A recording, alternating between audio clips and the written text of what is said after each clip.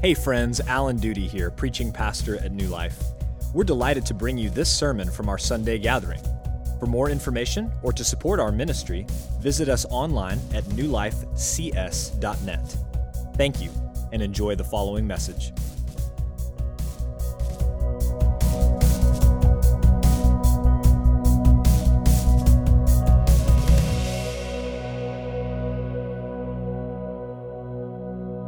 I've recently had a few different things happen in my life. Recently, someone logged into my Google Calendar to track where I was going during the week. And also recently, someone used my credit card number without my knowledge to purchase some items on the internet. Also recently, someone requested my adopted daughter's medical records from our pediatrician. And then recently, at 1 o'clock in the morning, someone quietly snuck into my house. Now, whether the situations I just mentioned are alarming or no big deal at all depends on the identity of the person who did it. As it turns out, the person who logged into my Google account was my ministry assistant who was trying to schedule a meeting for me. The person who used my credit card number to purchase something on Amazon was my wife who needed to buy some things for our house. The person requesting my daughter's medical records was her new doctor. And the person who quietly snuck into my house was my 20-year-old daughter who was trying not to wake everyone up after spending an evening out with some of her friends. Identity matters. Who a person is matters. If a stalker had hacked into my Google Calendar, then I would be a little bit worried. If some dude in the Ukraine was making purchases with my credit card, then I would have a problem. If my adopted daughter's biological mom, who has no custody rights over her, is trying to get her medical records, then I need to know about it. And if a masked man is sneaking into my home at night, I'm going to be calling the cops. Who a person is, what their identity is, matters. And your church right now is currently going through an Easter preaching series entitled, Who is the Christ? And friends, the answer to that question matters. It is hugely important. And I feel the weight of this message today. It's a real honor to be asked to preach at your church during any time, but to preach and to come here and speak upon the divinity of Christ, that Jesus is fully God, has a certain amount of weight to it, because that is a very important truth. In sort of just kind of preparing my heart for today's message, I was listening to some hymns in the car, and the last one that came across my phone that I was listening to was a hymn called Fairest Lord Jesus. And just listening to that hymn and who Jesus is just put new weight upon my shoulders this morning. I feel the weight of this message. Because who Jesus is, who his identity is, really matters. Now, if you'll recall, Jesus asked that very question of his closest disciples. He says, who do you say that I am? First he asked, who are people saying that I am? And they threw out some answers. He said, but who do you say that I am? And that's the question he's asking each person in this room this morning. Who do you say that Jesus is? Last week you looked at the biblical teaching that Jesus is born of a virgin. And next week, you'll examine the biblical truth that Jesus was and is fully man. But my assignment today is to preach on the biblical teaching that Jesus is fully God. And whether or not you believe that Jesus is fully God, has eternal consequences. J. Oswald Sanders, in his book, The Incomparable Christ, wrote these words: if Jesus is not God, then there is no Christianity. And we who worship him are nothing more than idolaters. Conversely, if he is God, those who say he was merely a good man or even the best of men are blasphemers. More serious still, if he is not God, then he is a blasphemer in the fullest sense of the word. If he is not God, he is not even good. Wrestling with the divinity of Christ is actually not a problem of data. We have a lot of information in the scriptures about Jesus that show us that he is God. There's plenty of biblical evidence to work with. The challenge with believing this is our weak, sinful human minds, our weak, sinful human inability to comprehend the truth that Jesus can be both fully man and fully God. The fact of the matter is, both the Old Testament and the New Testament teach us there is only one God, and the apostles and Jesus himself clearly taught that Jesus, is God. And the fact is that Jesus clearly maintains the distinction between him and the Father. And so we have to wrestle with these truths. The early church fathers wrestled with this data, and they articulated the Trinitarian Christology of the Nicene Creed. And in the portion of that Nicene Creed that speaks to the full deity of Christ, it says this: "We believe in the one Lord Jesus Christ, the only begotten Son of God, begotten of the Father before all worlds, light of light, very God of very God, begotten, not made, being of one substance with the Father, by whom all things were made." One substance, one divine essence, very God of very God. We must believe those truths. If we get Jesus' identity wrong, we're in big trouble. If we don't embrace Christ as fully God, then we are not embracing the Christ of Scripture, and we are not embracing the Christ who can save us. Now, I do want to sort of systematically approach this topic today, but I want to ground our message this morning in a passage of Scripture, the passage we read earlier, because I think this is perhaps the most important of Jesus' self-attestations that he is God. Jesus, in several places in both the Synoptic Gospels and in the Gospel of John, claims divinity. But I think this one that we read today is the most striking of all of them. Now, what I'm going to do is we're going to walk through John 8. I actually want to back all the way back up to verse 12. You can kind of follow along. I'm not going to just read it word for word, but I want to summarize what's happening here, beginning in verse 12 and following. And what we have here is an animated exchange between Jesus and certain elements of the Jewish community. In this chapter, he makes increasingly stunning statements about himself, statements that attest to his divinity. First, he calls himself, right there in verse 12, the light of the world.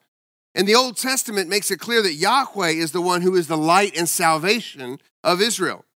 So the Pharisees immediately deny that he's even speaking the truth. They deny that his witness was true there in verse 13. And Jesus responds to their charge, contending that his witness is true because he came from the presence of the Father.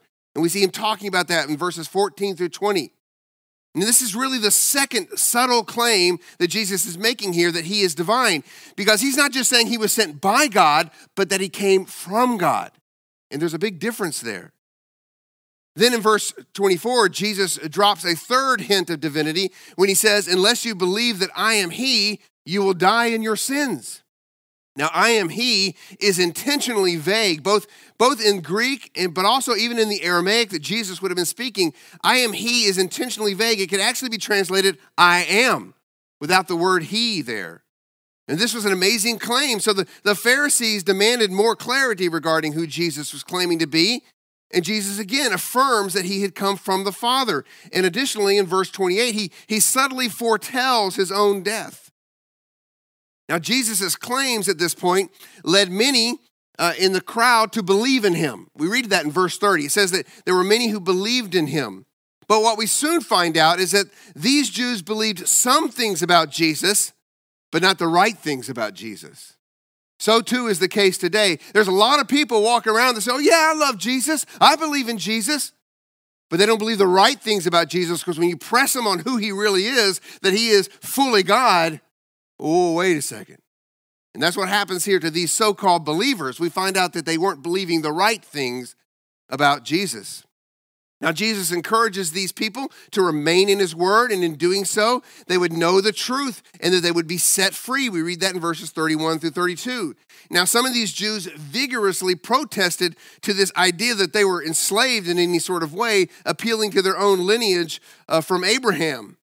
So then, in a blistering rebuke, Christ contends that they are slaves of sin, and therefore he makes his fourth astonishing claim to deity in this passage when he tells them that he possesses the ability to free them in verse 36. He can free them from their bondage to sin. So he rebutted their claim that they were of Abraham's seed, declaring that their determination to kill him actually negated that boast, and their ambition in seeking to kill him clearly revealed who their actual father was, which was the devil. And Jesus makes a fifth divine assertion right here, and he claimed sinlessness by asking them to show him any way he sinned in verse 46. He's saying, you can't find anything wrong with me. There is no sin here to find. They could not. So he concludes by suggesting that their unwillingness to listen to him as he spoke on behalf of God was evidence of the fact that they were not truly of God. And this sends these supposed believers into a rage. And so they accuse him of being a Samaritan and a demon-possessed man in verse 48. Earlier, they had hinted in verse 41 that he was born of fornication. So Christ again affirmed an intimate relationship with his Father, and then he makes a sixth stunning claim to divinity when he said that those who kept his word would never see death. Yes, Jesus is now claiming authority over death. Now the Jews, when they hear this, they heatedly respond with the argument that we read there in those verses 51 through 59. They argue, first of all, that Abraham died. And did he somehow claim to be greater than Abraham and greater than the prophets? So what does Jesus do? He again affirms his oneness with the Father. He accuses them of not knowing the Father, and he labels them for what they were. They're liars. And then he contends that Abraham rejoiced that he would see my day. He saw it and was glad. Now, this is most likely referring to Abraham's faith that he had in the coming Messiah, but it could even be referring to Abraham's encounter in Genesis 18 with what I believe was the pre-incarnate Christ. Now, regardless, now Jesus goes for the knockout punch in verse 58. The seventh and most stunning of his claims. He announces to them, truly, truly, I say to you, before Abraham was, I am. Truly, truly. Okay, it's the word amen. Really, you could say amen, amen, amen. It's the double amen. Amen, if you probably know this, it means it is true. So Jesus is saying there's a double truth here. He's emphasizing what he's about to say. Jesus always does this. He always says truly, truly, right before he's going to say something that we're going to have a hard time believing. You notice that? He always says truly, truly to get our attention because he's about to say something that's going to knock our socks off. And that's what he does right here. Now, you would expect Jesus to say, before Abraham, I was. I was, which would have been a stunning claim in and of itself. But Jesus is not communicating temporal status. He's not saying, hey, here's Abraham in the timeline, and before Abraham, I was. That's not what he's saying. He's saying, before Abraham, I am. He's saying, I'm outside of the timeline. I'm outside of created order. Before Abraham, I am. Now, it's interesting here. When he talks about Abraham, before Abraham was, the verb was is in an aorist tense. It's setting a point of beginning for Abraham. But the verb I am, when he's speaking about himself, is in the present tense form, suggesting timeless existence. Jesus is saying, Abraham had a beginning, but I did not. Abraham has a point where he began, but not me. And of course, he's invoking the divine name that we find in Exodus chapter 3, verse 14. You know that passage, right? It's the passage where he's been trying to get out of this assignment, right? To go and to be God's mouthpiece to the Israelites and to deliver them from slavery. And perhaps the last, thing he's going to try to do to find out some way out of this assignment, he said, okay, who am I going to say who sent me? And God says, tell him, I am who I am has sent you. In that one divine name there, what God is communicating and now what Jesus is communicating to these so-called believers is that he is uncreated, he is pre-existent, he is eternal, he is self-sufficient, self-sustaining, self-existent. This is a claim that Jesus is making of total and absolute equality with God. Quite simply, he cannot say what he says in verse 58 if he is not God. He is either a liar or a lunatic, or he is Lord God Almighty. Those are the only options we have from John chapter 8, verse 58. Is my mic on? Okay, I just want to make sure. It didn't sound like it was, and now I've got this little pause in the sermon that seems odd. Sorry, I should have just gone with it. Should have had more faith. The Jews, friends, the Jews had no question about what Jesus was claiming here. This was not ambiguous. They weren't sitting there going, what did he mean? They knew what he meant because their very next action is to pick up stones to stone him for blasphemy because he was claiming to be God. Friends, we have sufficient evidence from this passage alone of Christ's divinity. From this one text, Jesus claims the honors that belong to God. He claims the attributes that belong to God. He claims the name of God. He proposes to be able to carry out the deeds of God, and he sits himself in the seat of God's authority.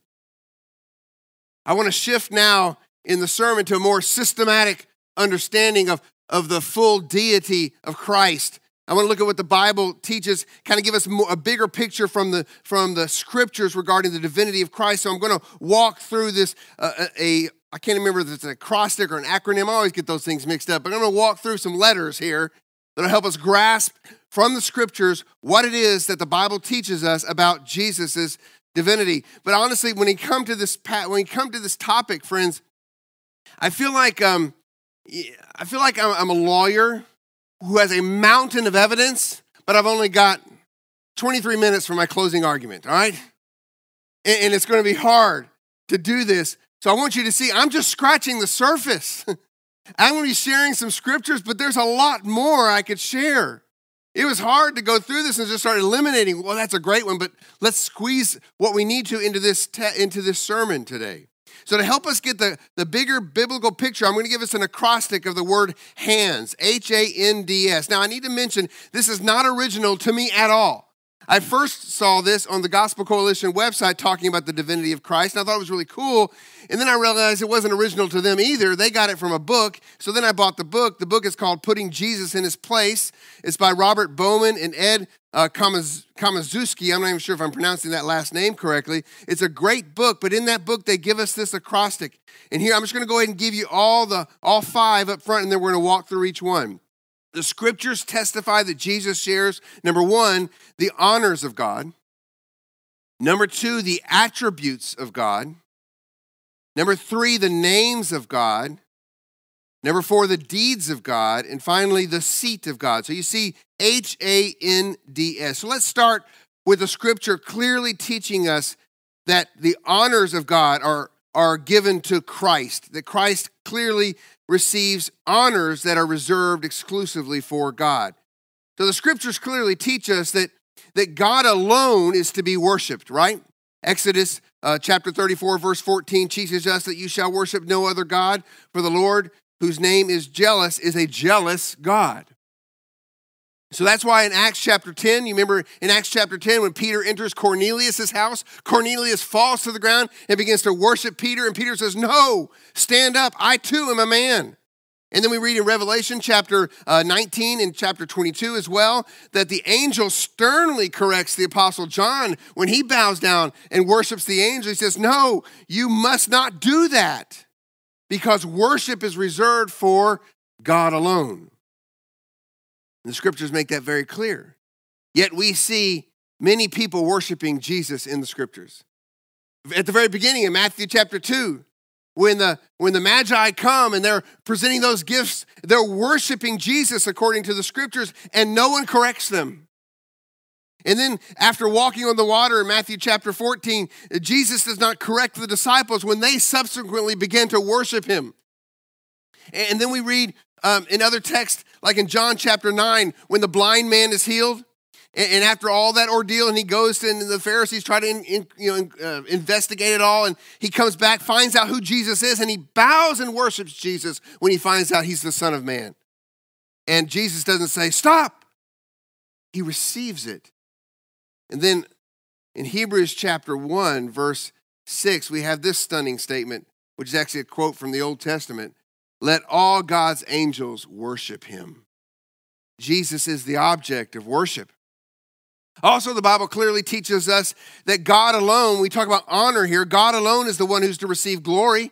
Isaiah 42 verse 8 says, where God says, my glory I give to no other. Yet, we are clearly taught in the scriptures that Jesus is ascribed glory. Speaking of Jesus, 1 Peter 4:11 says, to him belong glory and dominion forever and ever. Amen. And very similarly, Peter says in 2 Peter chapter 3, to him be the glory both now and to the day of eternity. Amen. Jesus is ascribed glory. And we see worship and glory come together in an amazing passage in Revelation chapter 5. Revelation chapter 5, beginning in verse 12, we have Jesus the Lamb sitting on the throne, and it says this, worthy is the Lamb who was slain to receive power and wealth and wisdom and might and honor and glory and blessing. In verse 13, and I heard every creature in heaven and on earth and under the earth and in the sea and all that is in them saying, to him who sits on the throne and to the Lamb be blessing and honor and glory and might forever and ever. And so the scriptures clearly teach Jesus is worshiped. Jesus is given glory. And not only that, Jesus, when we talk about the honors that God receives, Jesus also is, we are told in the scriptures, is to have songs sung unto him. Ephesians chapter 5, verse 19, Paul tells the church to address one another in psalms and hymns and spiritual songs, singing and making melody to the Lord, and who's that? To Jesus in your heart. And the scriptures clearly teach us that Jesus is to be revered and to be feared. Ephesians 5:21 teaches us to submit to one another out of reverence for Christ. And of course, Jesus is to be prayed to as well. We see that in the New Testament. Christ taught his disciples, if you ask anything in my name, I will do it. John chapter 14. And before Pentecost, before the Spirit came on that day of Pentecost, we read that the remaining disciples were up in that room praying to Jesus in Acts chapter 1. And when Stephen is lying on the ground about to die from the stoning that he just received, he says, Lord Jesus, receive my spirit. He prays directly to the Lord Jesus. And Paul testifies to the Corinthian church in 2 Corinthians chapter 12 that 3 times he pleaded with the Lord Jesus to take away the thorn in his flesh. So Jesus is clearly prayed to as well. So quite simply, friends, the honors that are given to God, worship, glory, songs, reverence, fear, and prayer are ascribed equally to the Son. John chapter 5, verse 23. That all may honor the Son just as they honor the Father. Whoever does not honor the Son does not honor the Father who sent him. Jesus is to receive the same honor of God because he is fully God. So Jesus shares the honors, that was H, but also he shares the attributes of God. Let's look at A. We clearly see the Bible teaches that Jesus was fully man, as you'll look at next week, and thus he possessed all the attributes that are typical of humanity. Yet the Bible also clearly attributes to Christ characteristics that are uniquely divine, which shows that he is the embodiment of God. We read earlier in Colossians 1:19. I'm so glad you guys read that text. It says, for in him the fullness of God was pleased to dwell. And then later in Colossians 2, verse 9, for in him the whole fullness of deity dwells bodily. And so we see in Christ the attributes of God. First of all, we see that he is eternal and uncreated. We've already talked about that some with him saying that he is I am. But John chapter 17, verse 24 was the scripture that came to my mind where Jesus is praying. And he says this, Father, I desire that they also whom you have given me may be with me where I am, to see my glory that you have given me because you love me, listen to this, before the foundation of the world. And then not only is Jesus eternal and uncreated, he is immutable. He's unchangeable, right? Hebrews 13:8, Jesus is the same yesterday, today, and forever. And as we've already said, he is self-existent, self-sufficient, self-sustaining, and he backs that up in John chapter 5, verse 26, where Jesus says this, for as the Father has life in himself, so he has granted the Son also to have life in himself. Jesus has life in himself. He is self-existent, and he's omnipotent. Hebrews chapter 1, verse 3. And by the way, if you want the three main texts about the divinity of Christ, let me just say this before I forget it. They're all in the first chapters of three different books. John chapter 1, okay, Colossians chapter 1, and Hebrews chapter 1. Those are the biggies. And I really was going to preach one of those, and my spirit was not at rest with that. I felt like I had to come to this statement that I am. But if you want to look deeper into this yourself, read those, meditate upon those passages. So in the Hebrews passage, Hebrews chapter 1, verse 3, we read this: He is the radiance of the glory of God and the exact imprint of his nature, and he upholds the universe by the word of his power. He is omnipotent. And he's omnipresent. And isn't that a good word for us when we think about missions? Because in the Great Commission, he says, and behold, I am with you always into the very end of the age. Boy, it'd be hard to be a missionary if we didn't have absolute confidence in Jesus' omnipresence. And he, of course, is omniscient.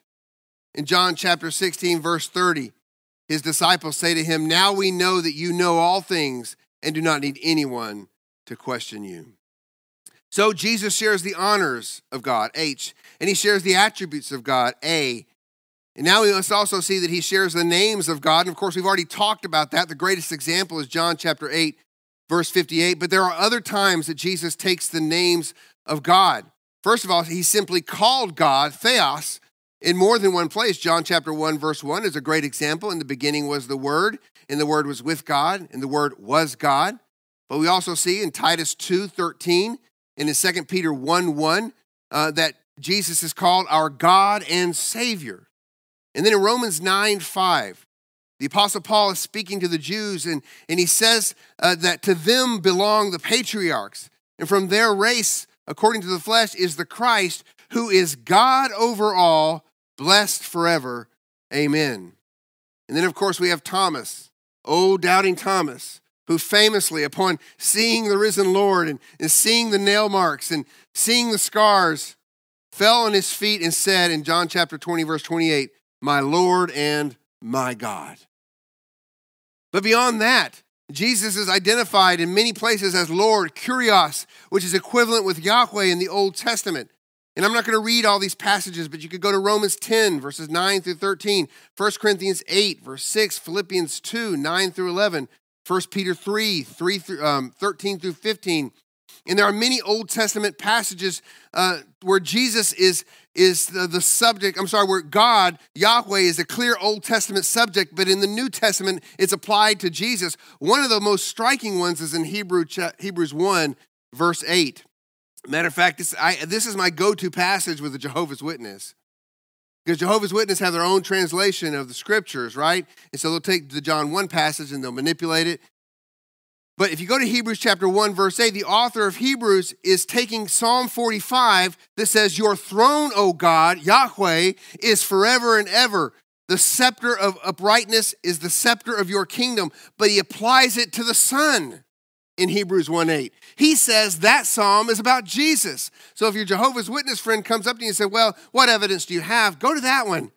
And say, listen, the New Testament writers looked at these psalms and said, hey, that's talking about Jesus. And in the psalm, it says Yahweh. And right here in Hebrews, it's applying it to Jesus. And that happens in many, many other places.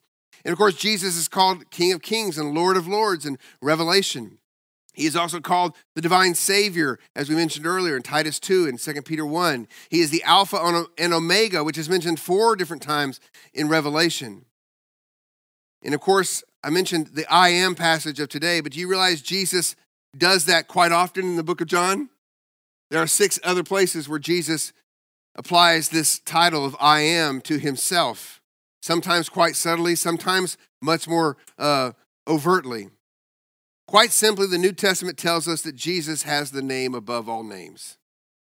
Philippians 2:9, therefore God has highly exalted him and bestowed on him the name that is above every name, so that at the name of Jesus every knee should bow in heaven and on earth and under the earth, and every tongue confess that Jesus Christ is Lord, to the glory of the Father. So the honors of God, the attributes of God, the names of God, and next I want us to see letter D, the deeds of God. We see that he does things that only God can do. First of all, he created all things, Hebrews 1:2. But in these last days, he has spoken to us by his Son, whom he appointed the heir of all things, through whom also he created the world. In John 1:3, all things were made through him, and without him was not anything made that was made. I love that passage of Scripture. Here's the deal. I mean, someone could look at the Hebrews passage and say, through whom also he created the world. And someone could say, like the Jehovah's Witnesses do, and say, well, Jesus was the first created being, and then Jesus created everything else. That's not what John doesn't leave any room for that. Because when you read John 1, verse 3, it says, all things were made through him, and without him was not anything made. You could expect a period to be right there. But John wants us to understand that there's a category of made things, and Jesus doesn't fit into that category. That's why he says, without him was not anything made that was made. So Jesus doesn't fit into the category of created being. Therefore, he's outside of creation. He is God. He sustains all things. Okay, Hebrews 1:3, he upholds the universe by the word of his power. And as we read earlier in Colossians 1:16, that in him all things hold together. He is the absolute sovereign over all things. Matthew 8:26 says, then he rose and rebuked the winds and the sea, and there was great calm. And the men marveled, saying, what sort of man is this that even the winds and the sea obey him? That's our Jesus. That's our God, sovereign over all things. And he forgives sin, which is only a prerogative of God's, right? You remember the great passage where Jesus heals the paralytic? There I'm just going to refer to the Mark passage in Mark chapter 2. Okay, when they break through the ceiling, which I just love this story. They break through the ceiling and then they lower the paralytic, and Jesus looks at their faith, not only the paralytics, but the faith of these men, and he says, get up and walk? No. First thing he says is your sins are forgiven. That riles the Jewish leaders who happen to be in the front row blocking. They were the reason the man couldn't get to Jesus. You do realize that. It's the most religious folks that sit on the front row sometimes that are blocking those who need it. All right, nothing saying about you guys here. I'm not trying to condemn or anything. I'm just saying. And so they get upset because they're thinking in their mind, who is this man? Only God can forgive sins. They had right theology, but they didn't have the right eyes to see that God was right in front of them. And so Jesus, to prove that he had the authority to forgive sins, tells the paralytic to get up, take his mat, and go home. What a great passage that is. It shows us the divine prerogative that Jesus has to forgive sin. And he gives life to whomever he chooses. John 5:21. For as the Father raises the dead and gives them life, so also the Son gives life to whom he will. I mean, there's another statement there of Jesus' divine freedom, but we're not going to go there this morning. Let's just focus on the fact that he can give life to whomever he chooses. And he judges. Jesus is the divine judge over all people. 2 Corinthians 5:10 says that we must all appear before the judgment seat of Christ so that each one may receive what is due for what he has done in the body, whether good or evil. So Jesus shares the honors of God. He shares the attributes of God. He shares the names of God, the deeds of God, and finally, the seat of God. Jesus claims to have all authority. We see that in Matthew 28:18. And we've already seen that his name is the name that's exalted above all other names. And so we must understand that when he claims to sit at the right hand of the Father, this was not a claim to be second in command, but a claim of being co-equal with the Father. That is why they share the throne in Revelation 22. I love that. The Father and the Son share the throne, the Lamb. In Mark chapter 14, verse 61, we know that the Jews interpreted Jesus' words of being at the right hand of the Father. We know they interpreted that as him claiming divinity because we read this. Mark chapter 14, the high priest, this is during his trial. The high priest asked him, are you the Christ, the Son of the Blessed? And Jesus said, I am. And you will see the Son of Man seated at the right hand of power and coming with the clouds of heaven.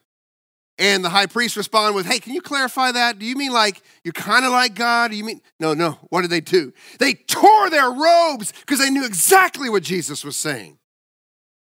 And they said, we don't need any more evidence. He's blasphemed. And they marched him off to Pilate. Jesus shares the honors, the attributes, the names, the deeds, and the seat of God.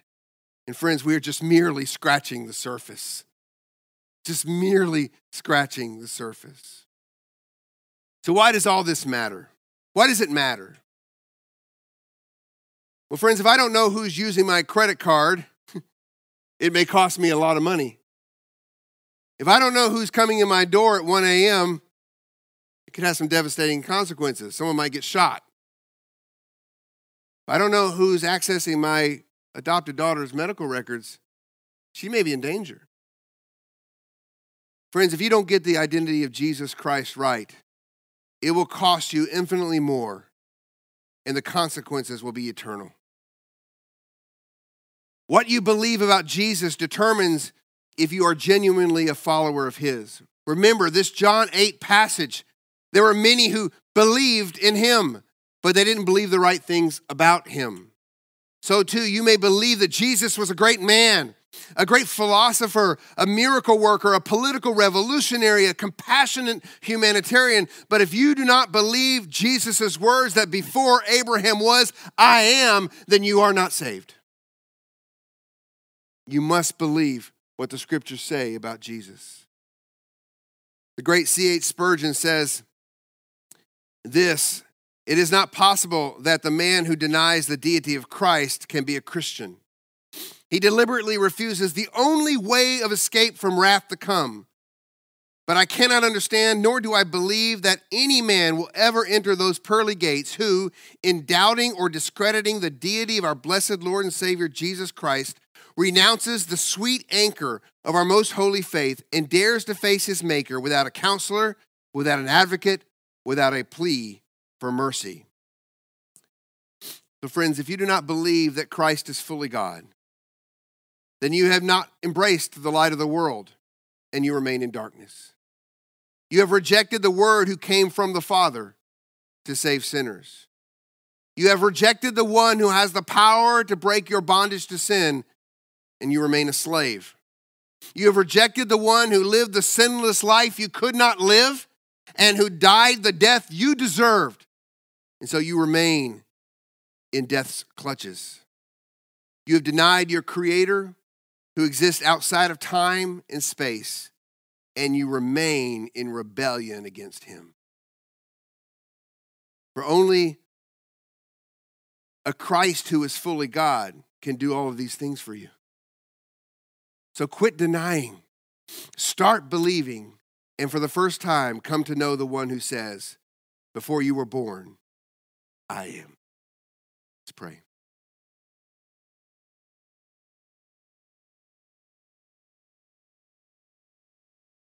Lord Jesus, so thank you, Lord, that we can come and pray directly to you. You are our intercessor. You are the intermediary between us and the Father.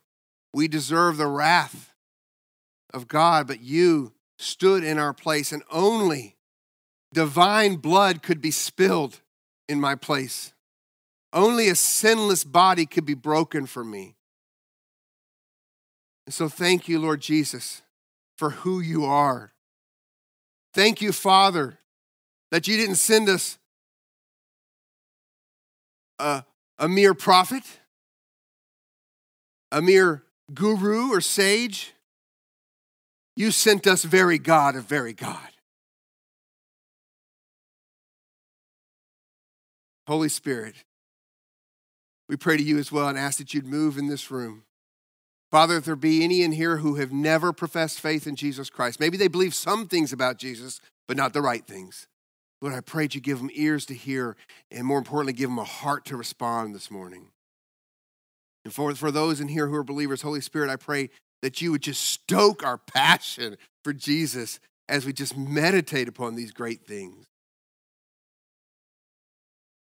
So, Lord Jesus, we pray that you'd have your way in this room today and have your way in this church. And Father, if there be anything, because of the weightiness of this subject, if there be anything I said that was in error, then Father, strike it from the memory of everyone in this room. But if there be truth, then Lord, implant it deep in our hearts and help us to go from this place proclaiming that we serve the one true God, Father, Son, and Holy Spirit. Pray in Jesus' name. Amen. Thank you for listening to the sermon audio from New Life Baptist Church in College Station, Texas. For more information or to support our ministry, visit us online at newlifecs.net.